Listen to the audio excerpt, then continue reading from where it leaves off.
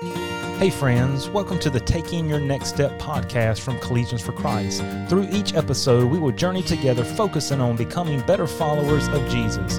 If you are eager, like I am, to follow Jesus Christ, then take your next step now by joining us in today's episode. So we've been going through looking at this idea of becoming an apprentice of Jesus. We laid out 3 steps that will help us to do this, to be with Jesus, secondly, to become like Jesus, and thirdly, to live like Jesus. Now, we've spent some time already on the idea of being with Jesus, and I said on our episode on Tuesday that we were going to launch into this next step of becoming like Jesus, but I'm sorry to say that we're going to have to hit pause on that for a few weeks. Because what I want to do is go back and revisit one of the episodes we talked about, and it was this title, Too Busy to Be with Jesus. And I want us to spend some time here because I believe this is maybe the greatest enemy, our biggest obstacle, our biggest distraction to spiritual growth in our spiritual life. I believe it is the greatest thing that will hinder us from becoming a true follower of Jesus Christ, from being able to take our next step. And so I want to spend a little time here over the next few weeks talking about this idea of busyness, but also giving some practical life habits, life principles, life practices, if you will, that we can implement into our lives that will help us to reduce the busyness in our lives, that will in turn help us to be a greater follower of Jesus Christ. When we're talking about this idea of busyness, many times we don't even realize it's going on. Why? Because our culture is hardwired. I mean, it is 24/7. It is barely enough that to Walmart and stores and our culture will slow down enough even to celebrate the main holidays like Christmas, Thanksgiving, or New Year's. Everything is busy. Everything is hurried. It's lightning fast. It's, hey, 3G wasn't fast enough. Let's get LTE. Let's get 5G. How can we go faster? How can we do this? How can we multitask? All this stuff. And I'm not saying it's all bad, but everything is in this busy, hurried state. It's always going. Nothing is ever stopping. Nothing is ever static. Even the book of Proverbs talks about that, how everything is constantly moving forward. Nothing is ever sitting still.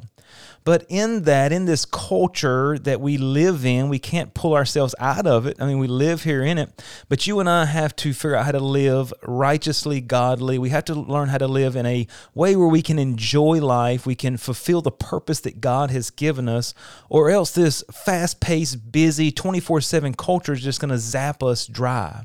And one thing I said in that previous episode is this: we have totally equated success with busyness. I hear so many times, and I've just paid more attention over the last few weeks to this, and as I've sat down with different people that are dear to me, people that are great friends, people that I respect, I get this idea that they are just overwhelmed with busyness. They don't have any margin in their life. They're running, and many of it is good things. But I hear this: hey, how are you doing? I'm busy. Hey, how are things going? Busy. We're busy. How are things going with the family? Busy. How are things going with work? Busy. And we're always constantly answering it. And I do the same thing. I catch myself, and I've got to stop answering with busy, because busyness is not success. It's not how things are going. In reality, it's just me trying to portray, or me trying to say, hey, I just got so much going on. Just look at me. We're super successful because we got so much going on. But that's it. And when we get like that, we are missing the point. We are missing what is most important. And I said earlier that God is really leading me personally kind of on a journey, and I'm trying to navigate that and share that, if you will, through our podcast episodes. But there's too many times through life that I get to a point of it just becomes a machine. Monday through Sunday, this, and you begin to realize there's no enjoyment. That every waking hour is filled. It doesn't mean it's not filled with good stuff. It doesn't mean we're not supposed to work. But when you cannot enjoy what God has given us, when your soul on the inside begins to get unhealthy, when the busyness, as we're going to talk about, begins to cut off key things in your life, then busyness is a problem. And we're allowing ourselves to become too busy. And I feel that many of us are missing all that God has for us because we are too busy to see it, or we're too busy to even slow down to enjoy it. We're missing those enjoyment points of life. And And some of you who are listening, maybe right now you're even miserable with life. You're tired of life. You're missing the joy. You're missing the peace. And I'm going to let you in on a little secret as we go through this. The solution is not more time. Many times we think, man, if I just had more time in a day, more time in a week, we would fill it with the same busy stuff. So the solution is not more time. Now, Psalm 46:10 says this, "Be still and know that I am God." What is the requirement or the prerequisite for knowing God? Being still. What is the opposite of being still? It is busyness. Galatians 5:22 tells us this, "But the fruit of the Spirit is love, joy, peace, long-suffering, gentleness, goodness, faith." When I hear those words, I don't know about you, but nothing about those words, love, joy, peace, long-suffering. It's even hard for me to read the verse fast. But nothing about those words make me think about a hurried life, a distracted life, a life that is consumed with so much busyness that it can't enjoy love, true love, because you understand love takes time. Joy, that's what busyness robs. It robs our joy. And peace, man, where do you find peace in busyness? So what is life really about? Ask yourself that question.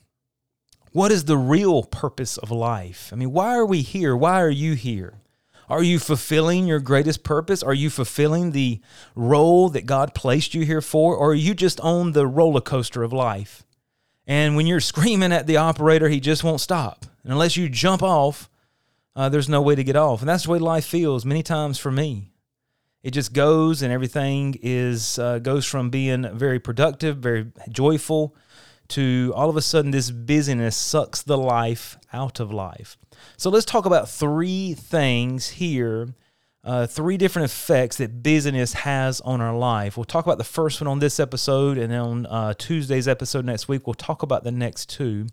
But the first one is this: busyness and sin produce the same effect. Now think about that. We're going to talk about three ideas below this, but we're talking about busyness and sin are equated. Busyness and sin produce the same effect. Now, what effect would busyness and sin produce? Well, number one is this: it cuts off your connection with God. Think about that just for a moment. We understand sin separates us from fellowship with God. We saw that with Adam and Eve in the garden. God gave them the command to enjoy everything in the garden except for one tree. And he told them what the consequences would be. And we see Eve eat of the tree. We see Adam eat of the tree. And immediately they realized their nakedness. Immediately they did what? They went and hid from God. Why? Because sin broke their connection with God. Thankfully, Jesus Christ came to restore this broken connection. And if you've accepted the free gift of eternal life, that connection has been restored. And we're thankful for that. But do you understand, even as we go through in our Christian life, if you are a believer, you are a Christian, that we understand still sin that we would fall into can break our fellowship with God? It doesn't mean we lose our relationship with God, but it does break our fellowship with God. It breaks our connection to God. Because Adam and Eve were embarrassed, they were guilty, their conscience was speaking to them. They did what? They separated themselves from God. God never left. God was there.